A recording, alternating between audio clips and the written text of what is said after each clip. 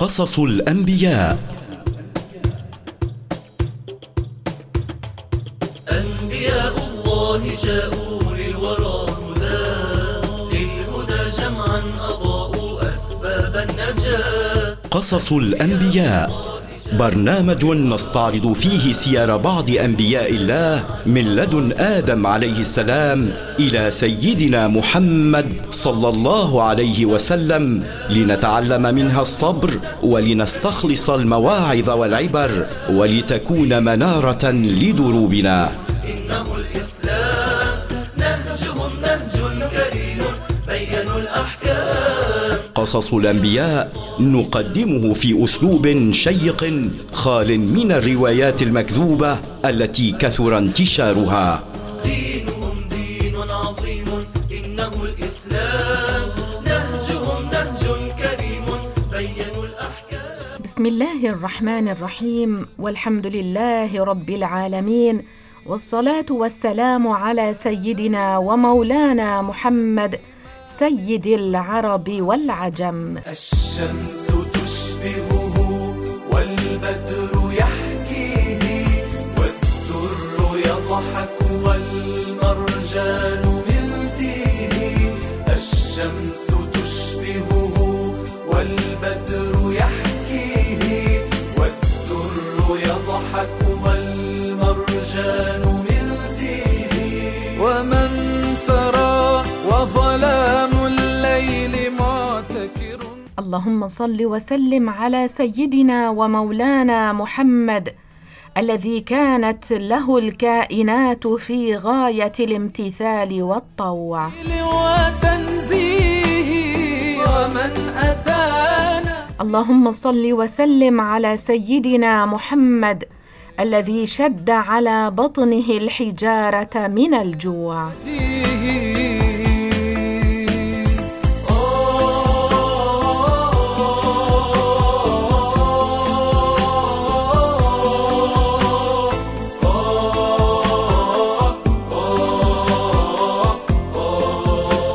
على حب الله وعلى حب رسول الله يتجدد اللقاء معكم مستمعين الكرام عبر هذه المنارة المتنورة. مولاي ضاقت أموري أنتم أملي فالجرح أدمى فؤادي من يداوي. تحية كبيرة أوجهها إلى كل من يستمع إلينا عبر موجة 92.1 FM وإلى كل من يتواصل معنا عبر الإنترنت على الموقع 2mfm.org. على درب حبيبي لقيت المنى وزرعت بقلبي وصال جنى. على درب حبيبي. على درب الخير نجتمع من جديد، نعرفكم على فقرات هذا اللقاء. هذا البرنامج برنامج قصص الأنبياء. الفقرة الأولى ذهب الكلمات.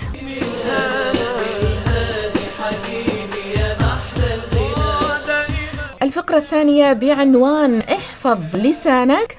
إمام الكل حبيبي أنا يا حبيبي أنا. على درب حبيبي لقيت المنى وزرعت بقلبي صال جنى. اليوم سنكمل في سيرة سيدنا إبراهيم عليه السلام. حبيبي يا محلى الغنى وملاني فؤادي نسيت الهدى والهادي. حبيبي يا محلى الغنى ده إمام الكل حبيبي أنا.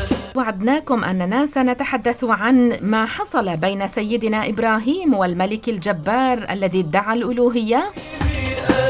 يا حبيبي سنقرأ عليكم هذه المناظرة التي حصلت بينهما.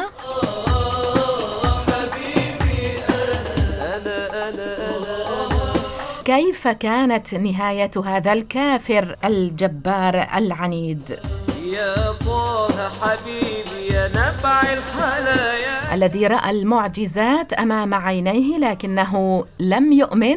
يا نبع الحلايا كنز المزايا يا نجم العلا. يا طه حبيبي يا نبع الحلايا كنز المزايا. أيضا أيضا سنقرأ عليكم معجزة سيدنا إبراهيم عليه السلام في عدم احتراقه بالنار. والجمل اشتكى لك وريم الفلا، والقلب بيقول لك حبيبي هلا، والقلب كيف جهزوا النار؟ ماذا حصل مع سيدنا إبراهيم؟ ما هي العبارة التي قالها عندما ألقوه في وسط النار؟ وملاني فؤادي نسيم الهنا. وكيف كانت هذه النار على سيدنا إبراهيم؟ حبيبي أنا ده إمامي الكل، حبيبي أنا يا حبيبي أنا حبيبي. كل هذا سننقله إليكم بإذن الله بعد قليل.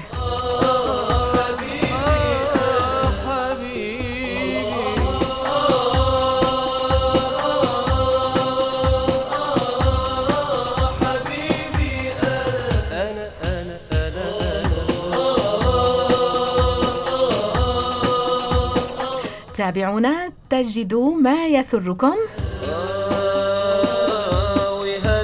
أذكركم بالإخلاص في النية والقول والعمل، بالإضافة إلى أنني أحب أن أذكركم بأن تقيدوا العلم بالكتاب. إخوتي يا أحبابي هيا هيا نقتدي بطه، رجل من قريش جاء الدنيا ومحاد جاها. إخوتي يا أحبابي هيا هيا نقتدي. ذهب الكلمات. رجل من قريش جاء الدنيا ومحاد جاها. رسول الله كان شفوقا على عباد الله. ماذا كان رسول الله صلى الله عليه وسلم يقول لمن تزوج؟ بفيض ندى صلى عليه إخوتي يا أحبابي هيا. عن الحسن رضي الله عنه أن عقيل بن أبي طالب تزوج امرأة، فقيل له بالرفاء والبنين، فقال: سمعت رسول الله صلى الله عليه وسلم يقول: إذا تزوج أحدكم فليقل له بارك الله عليك وبارك فيك. بالرفاء أي بالإصلاح. وأما هذه الجملة بالرفاء والبنين فقد نص بعض الشافعية على كراهيتها. إذن علمنا رسول الله أن نقول إذا تزوج شخص: بارك الله عليك وبارك فيك. إخوتي يا أحبابي هيا هيا نقتدي بطه، رجل من قريش جاء الدنيا ومحاد جاها. يا أحبابي هيا هيا. عن عمر رضي الله عنه قال: سمعت رسول الله صلى الله عليه وسلم يقول: من لبس ثوبا جديدا فقال: الحمد لله الذي كساني ما أواري به عورتي وأتجمل به في حياتي، ثم عمد إلى الثوب الذي أخلق أي الذي أبلى فتصدق به، كان في حفظ الله وفي كنف الله عز وجل وفي ستر الله حيا وميتا. ما أواري به أي ما أستر، ما أخبئ أو ما أخفي. واراه أي أخفاه، والكنف أي الستر، كنف الله وستره معنى واحدا جرى ذكره للتأكيد. أعطى وأغنى جاد بفيض ندى صلى عليه. إخوتي يا أحبابي هيا هيا نقتدي بطه. ننتقل معكم إلى فقرة احفظ لسانك. يا لسان قل خيرا تغنم، قل خيرا تغنم. واسكت عن شر تسلم، واسكت عن شر تسلم، من قبل أن تندم، من قبل أن تندم. قال الله تعالى: ما يلفظ من قول إلا لديه رقيب عتيد. قل خيرا تغنم، قل خيرا تغنم، واسكت عن شر تسلم، واسكت عن شر تسلم، من قبل أن تندم. نذكر حديث رسول الله صلى الله عليه وسلم: إن العبد ليتكلم بالكلمة لا يرى بها بأسا يهوي بها في النار 70 خريفا. وقال رسول الله صلى الله عليه وسلم: عليك بطول الصمت إلا من خير.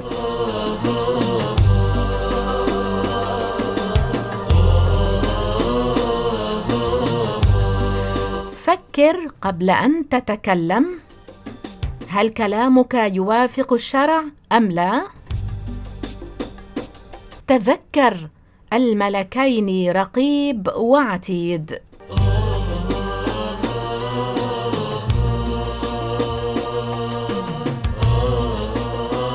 يا ترى ما هي العبارة التي سنحذر منها اليوم؟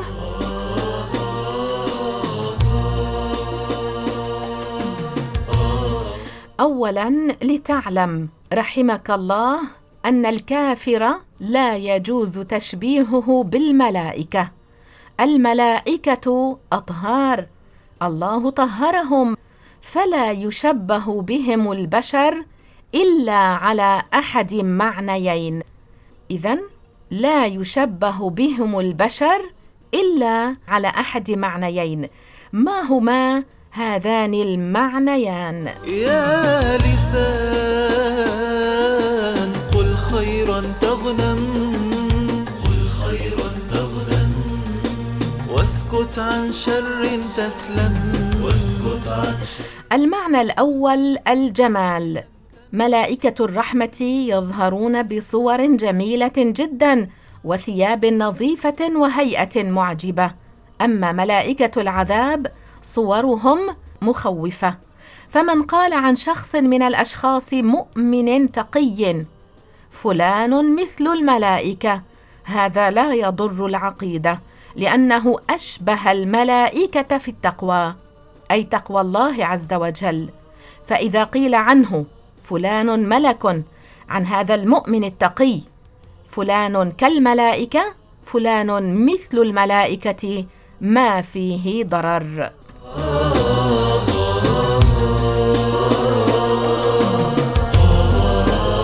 كذلك الجميل الذي هو بديع الجمال، إذا قيل عنه هذا ملك، ما فيه ضرر على العقيدة ولو كان كافرا. كذلك إذا رأينا إنسانا هادئا لا يؤذي ولا يتعاطى الرذالات ولا الخصال القبيحة، كالطفل الهادئ الذي لا يؤذي، فقيل هذا مثل الملائكة، ما فيه ضرر على العقيدة.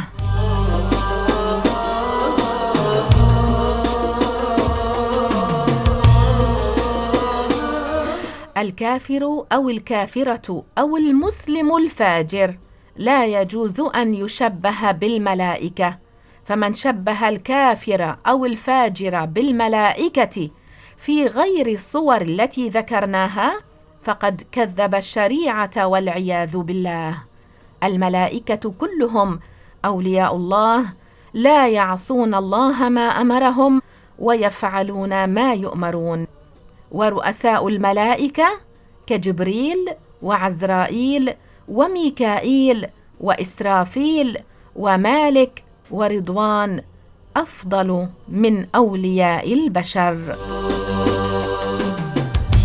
هذا ما حملناه لكم اليوم من فقرة احفظ لسانك. ونور اليقين وبركة الإخلاص وطمأنينة التوكل على الله وسعة عطاء الصبر وعز التواضع ورفعة حسن الخلق، تعاليم سامية ومفاهيم راقية لم يعرفها الخلق إلا من معلم الخير والفضيلة وناشر الحكمة، أنبياء الله تعالى أصحاب الخلق العظيم. نبي الله إبراهيم عليه السلام.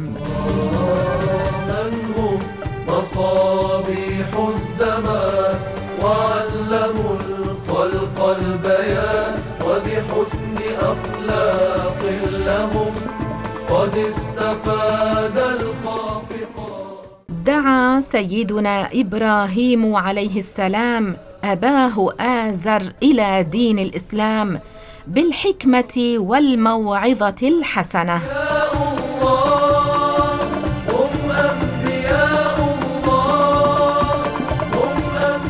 لم يقبل آزر نصيحة نبي الله إبراهيم ولم يستجب لدعوته، بل استكبر وعاند. وافى آدم بالتعليم فالعلم عظيم وكريم. دعا سيدنا إبراهيم قومه إلى عبادة الله وحده وإقامة الحجة على قومه.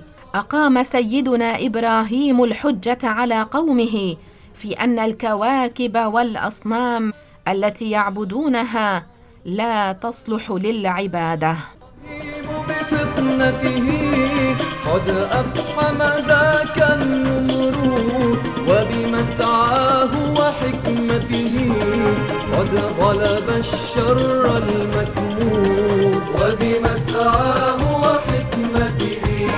كسر سيدنا إبراهيم الأصنام التي يعبدها قومه وأظهر الحجة عليهم. قال لوالده الخليل يا أبت افعل. بين لهم الحجة لكنهم لم يؤمنوا. بعد تحطيم الأصنام ماذا حصل بين سيدنا إبراهيم والملك الجبار نمرود؟ يوسف طاهر ليس بزاد. أقام إبراهيم عليه السلام الحجة على قومه بعد أن حطم أصنامهم، فاغتاظوا منه وأحضروه أمام ملكهم النمرود وأشراف قومه. فأخذ النمرود ينكر على إبراهيم عليه السلام دعوته إلى دين الإسلام، وأن الله تعالى هو رب العالمين لا رب سواه. أخذ يدعي عنادا وتكبرا أنه هو الإله، وقال لإبراهيم: أخبرني الذي تعبده وتدعو إلى عبادته ما هو؟ فقال له إبراهيم عليه السلام ما ورد في سورة البقرة: إذ قال إبراهيم ربي الذي يحيي ويميت قال أنا أحيي وأميت. أخذ النمرود ينكر على إبراهيم عليه السلام دعوته إلى دين الإسلام وأن الله تعالى هو رب العالمين. أخذ النمرود يدعي عنادا وتكبرا أنه هو الإله، وقال لإبراهيم: أخبرني الذي تعبده وتدعو إلى عبادته ما هو؟ فقال له إبراهيم عليه السلام: ربي الذي يحيي ويميت. بين له أن الله تعالى هو خالق كل شيء، واستدل على وجود الخالق بحدوث هذه المشاهدات من إحياء الحيوانات وإماتتها، وأنه لا بد لهذه الكواكب والرياح والسحاب والمطر من خالق مسخر لها ومدبر. بين له أنه لا بد لهذه الكواكب والرياح والسحاب والمطر من خالق مسخر لها ومدبر. فقال النمرود الجبار المستكبر: أنا أحيي وأميت، أي أنا أحيي من أشاء بالعفو عنه، بعد أن يكون صدر الحكم عليه بالقتل فينعم بالحياة. وقال النمرود: أنا أميت من أشاء بأمري وأقضي عليه بحكمي. وقال: آخذ رجلين قد استوجبا القتل فأقتل أحدهما فأكون قد أمته، وأعفو عن الآخر فأكون قد أحييته. هذا ما زعم به النمرود الكافر. لله المجيب يطيب الدعاء، لله المجيب.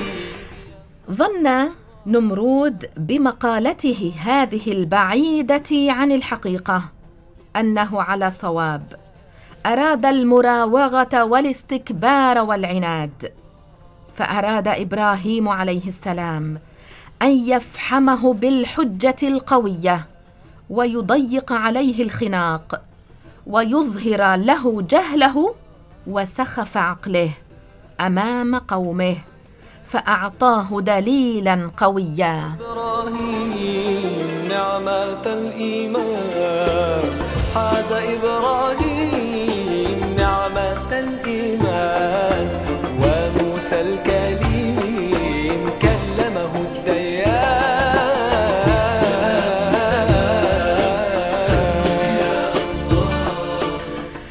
أراد سيدنا إبراهيم أن يفحم النمرود بالحجة القوية، أراد أن يضيق عليه الخناق ويظهر له جهله وسخف عقله أمام قومه، فأعطاه دليلا قويا على أن الله تعالى هو الخالق المدبر لهذا العالم، وأن ما ادعاه عنادا واستكبارا باطل. فقال له: قال إبراهيم: فإن الله يأتي بالشمس من المشرق فأت بها من المغرب فبهت الذي كفر. أي أن هذه الشمس مسخرة كل يوم تطلع من المشرق كما سخرها الله الذي هو خالقها وخالق كل شيء. فإن كنت كما زعمت باطلا أنك تحيي وتميت، فأت بهذه الشمس من المغرب، فإن الذي يحيي ويميت هو الذي يفعل ما يشاء ولا يمانع ولا يغالب. أمام هذه الحجة الساطعة وقف نمرود، وقف مبهوتا مبغوتا أمام قومه وأمام عناد واستكبار هذا الملك الطاغية واستمراره على غيه وضلاله. يقال إن الله بعث إلى ذلك الملك الجبار العنيد ملكا يأمره بالإيمان بالله والدخول في دين الإسلام، فأبى عليه، أبى النمرود الكافر. ثم دعاه ثانية فأبى عليه، ثم دعاه الثالثة فأبى عليه، وقال له: اجمع جموعك وأجمع جموعي. فجمع النمرود جيشه وجنوده وقت طلوع الشمس، وأرسل الله عليه ذبابا من البعوض بحيث لم يروا عين الشمس، وسلط الله هذه الحشرات عليهم فأكلت لحومهم ودماءهم وتركتهم عظاما.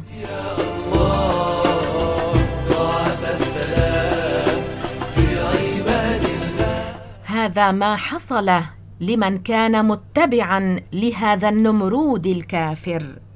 سلط الله عليهم ذبابا من بعوض، أكلت لحومهم، أكلت دماءهم وتركتهم عظاما. أما ما حصل للنمرود الكافر فقد دخلت ذبابة في منخر النمرود فمكثت فيه، مكثت هذه الذبابة في منخر النمرود 400 سنة، عذبه الله بها، عذبه الله بها فكان يضرب رأسه بالمرازب في هذه المدة كلها. أخذ النمرود يضرب رأسه بالمرازب 400 سنة حتى أهلكه الله عز وجل بها. عليهم فسلموا وصلوا يا إخوان.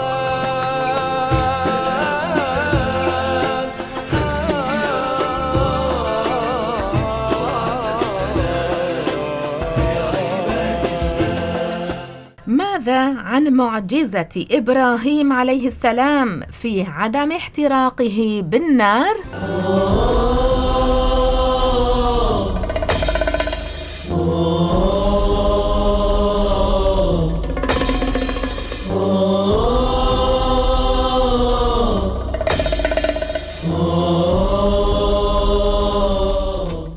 أراد قوم إبراهيم أن ينتقموا من إبراهيم عليه السلام لما كسر أصنامهم وحطمها وأهانها، فلما غلبهم بحجته القوية الساطعة أرادوا مع ملكهم هذا أن ينتقموا منه فيحرقوه في نار عظيمة فيتخلصوا منه.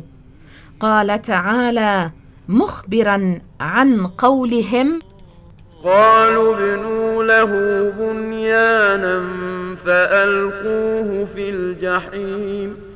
فشرعوا يجمعون الحطب من جميع ما يمكنهم من الأماكن ليلقوه بها، وجعلوا ذلك قربانا لآلهتهم على زعمهم، حتى قيل إن المرأة منهم كانت إذا مرضت تنذر لئن عوفيت لتحملن حطبا لحريق إبراهيم، وهذا يدل على عظم الحقد المتأجج في صدورهم ضد إبراهيم عليه السلام.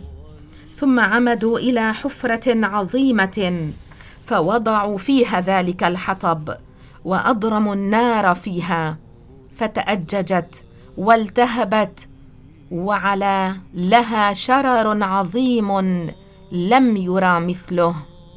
كانوا لا يستطيعون لقوة لهب هذه النار التي أضرموها أن يتقدموا منها. ثم لما كانوا لا يستطيعون أن يمسكوا إبراهيم عليه السلام بأيديهم ويرموه في هذه النار العظيمة لشدة وهجها، ماذا فعلوا؟ صنعوا المنجنيق ليرموه من مكان بعيد، فأخذوا يقيدون إبراهيم عليه السلام وهو عليه الصلاة والسلام متوكل على الله حق توكله. فلما وضعوه عليه السلام في كفة هذا المنجنيق مقيدا مكتوفا وألقوه منه إلى وسط النار، ماذا قال؟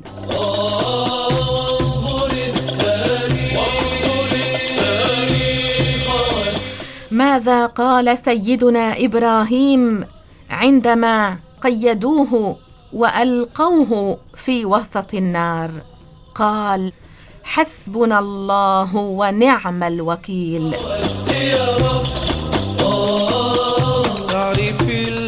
فلما ألقي إبراهيم لم تحرقه النار ولم تصبه بأذى ولا ثيابه، لأن النار لا تحرق بذاتها وطبعها، إنما الله تعالى يخلق الإحراق فيها.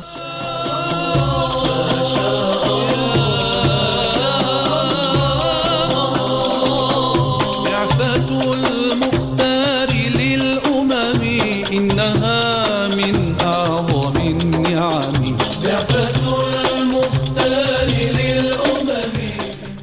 قال تعالى: قلنا يا نار كوني بردا وسلاما على إبراهيم.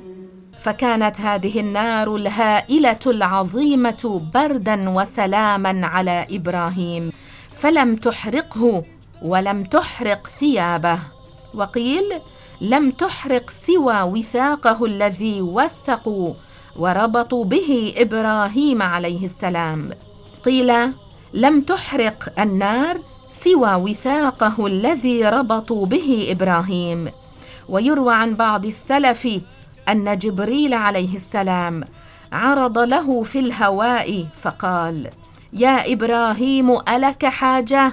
فقال إبراهيم عليه السلام: أما إليك فلا. ولما خبا سعير هذه النار العظيمة وانقشع دخانها، ماذا وجدوا؟ وجدوا إبراهيم عليه السلام سليما معافا لم يصبه أي أذى، فتعجبوا لأمره، تعجبوا لنجاته. ومع أنهم رأوا هذه المعجزة الباهرة ظلوا على كفرهم وعنادهم ولم يؤمنوا بنبي الله إبراهيم عليه السلام. لقد أرادوا أن ينتصروا لكفرهم فخذلوا. دعاة السلام لعباد الله، لله المجيب يطيب الدعاء، لله المجيب. قال الله تعالى في سورة الصافات: قالوا ابنوا له بنيانا فألقوه في الجحيم فأرادوا به كيدا فجعلناهم الأسفلين. صدق الله العظيم. هذا ما حملناه لكم اليوم من قصة سيدنا إبراهيم عليه السلام. جاء المرسلون. نقف إلى هنا وسنكمل بإذن الله في هذه القصة التي تحمل الكثير من العبر. جاءوا يرفعون للحق علم. سلام سلام أنبياء الله، دعاة السلام. مستمعينا الكرام، معنا على الخط مباشرة فضيلة الشيخ الدكتور سليم علوان الحسيني، أمين عام دار الفتوى في أستراليا. السلام عليكم فضيلة الشيخ. وعليكم السلام ورحمة الله. بارك الله فيك. اليوم برنامجنا قصص الأنبياء، وتحدثنا عن محاولة إحراق سيدنا إبراهيم عليه السلام، فلو تتفضل وتحدثنا أو تكون لك كلمة في هذا المجال. بارك الله فيك. بسم الله الرحمن الرحيم. الحمد لله ثم الحمد لله، وأصلي وأسلم على سيدي وحبيبي محمد وآله وصحبه ومن والاه. أما بعد، أحببت أن أشارك بفائدة عظيمة عند سماع هذه المعلومات المفيدة، وأن أذكر نفسي وأذكر غيري بإخلاص النية لله تبارك وتعالى، وأن أذكر نفسي وأذكر غيري بطلب العلم الشرعي، فإن النبي صلى الله عليه وسلم يقول: يا أبا ذر، لأن تغدو فتتعلم آية من كتاب الله خير لك من أن تصلي 100 ركعة، يعني من النوافل، ولأن تغدو فتتعلم بابا من العلم خير لك من أن تصلي 1000 ركعة، أي من صلاة التطوع، صلاة النفل. فالذي يذهب ليتعلم بابا من العلم عند أهل الحق بنية حسنة له عند الله تعالى أجر عظيم. علم الدين واسع بحر، فلو ذهب فتعلم بابا من أبواب العلم كباب التيمم، باب الوضوء، باب شروط الصلاة، باب مفسدات الصلاة، باب صلاة الجنازة، باب صلاة الكسوف، باب الاعتكاف، أو ما شابه ذلك، حتى في أبواب المعاملات أو في أحكام النكاح، أحكام الطلاق، أي باب من أبواب علم الدين من يذهب ليتعلمها من أهل الحق، من المشايخ الثقات، من أهل العلم الذين لهم إسناد معتبر إلى رسول الله، يكون له عند الله تعالى ثواب أعظم من ثواب 1000 ركعة تطوع، يعني من النوافل، من غير الفرائض الخمس. معناه في طلب العلم أجر عند الله تعالى عظيم. وفي بعض الأحاديث النبوية عن رسول الله صلى الله عليه وسلم: لفقيه واحد أشد على الشيطان من 1000 عابد. وفي بعض الأحاديث: من غدا إلى مسجد ليعلم خيرا أو يتعلمه كان له أجر حجة وعمرة، يعني من كذلك النوافل. وسيدنا النبي صلى الله عليه وسلم يقول كذلك: من خرج في طلب العلم فهو في سبيل الله حتى يرجع، له عند الله أجر عظيم. وفي هذا يقول الإمام الشافعي رضي الله عنه: طلب العلم أفضل من صلاة النافلة. طلب العلم أفضل من صلاة النافلة. فينبغي منا جميعا أن نشمر عن سواعد الجد، فنذهب لطلب العلم من أهل العلم والمعرفة، من الذين لهم إسناد معتبر إلى سيدنا رسول الله صلى الله عليه وسلم. فأحث نفسي وأحث غيري على هذا الأمر. بعد أن سمعنا هذه القصة عن سيدنا إبراهيم الخليل عليه السلام، فيها بيان أن الله سبحانه وتعالى هو الخالق، ولا خالق إلا الله رب العالمين، وأن الله عز وجل خلق الأسباب والمسببات، خلق النار والإحراق، خلق الطعام والشبع، خلق الماء والري. هو خالق كل شيء. فالأسباب لا تخلق المسببات، النار لا تخلق الإحراق، الطعام لا يخلق الشبع. هذا إبراهيم الخليل عليه السلام أيده الله تعالى بهذه المعجزة العظيمة. الكفار رموه في نار عظيمة، ومع ذلك هذه النار لم تحرقه. إبراهيم عليه السلام لم يحترق، ثيابه لم تحترق، فقط احترق القيد هذا الذي قيدوه به. فإذا النار لا تخلق الإحراق، إنما الخالق هو الله رب العالمين. فلا خالق إلا الله، ولا ضار ولا نافع على الحقيقة إلا الله، ولا فاعل على الحقيقة إلا الله، ولا رازق على الحقيقة إلا الله. فما شاء الله كان، وما لم يشأ لم يكن. سبحانه وتعالى غلبت مشيئته المشيئات كلها. نسأل الله عز وجل أن يتوفانا على كامل الإيمان، ونسأله سبحانه أن يتقبل منا، إنه على ما يشاء قدير، وبعباده لطيف خبير. وبارك الله بكم. بارك الله فيك فضيلة الشيخ على هذه الفائدة الدينية المهمة، أكرمك الله. آمين، بارك الله فيكم.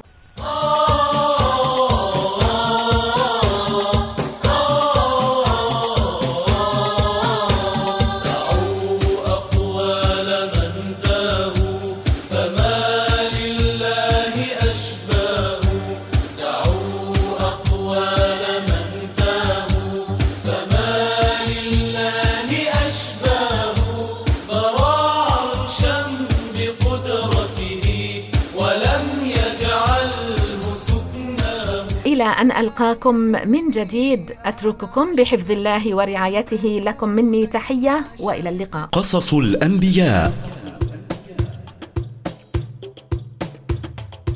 أنبياء الله جاءوا للورى للهدى جمعا أضاءوا أسباب النجاة. قصص الأنبياء، برنامج نستعرض فيه سير بعض أنبياء الله من لدن آدم عليه السلام إلى سيدنا محمد صلى الله عليه وسلم، لنتعلم منها الصبر، ولنستخلص المواعظ والعبر، ولتكون منارة لدروبنا.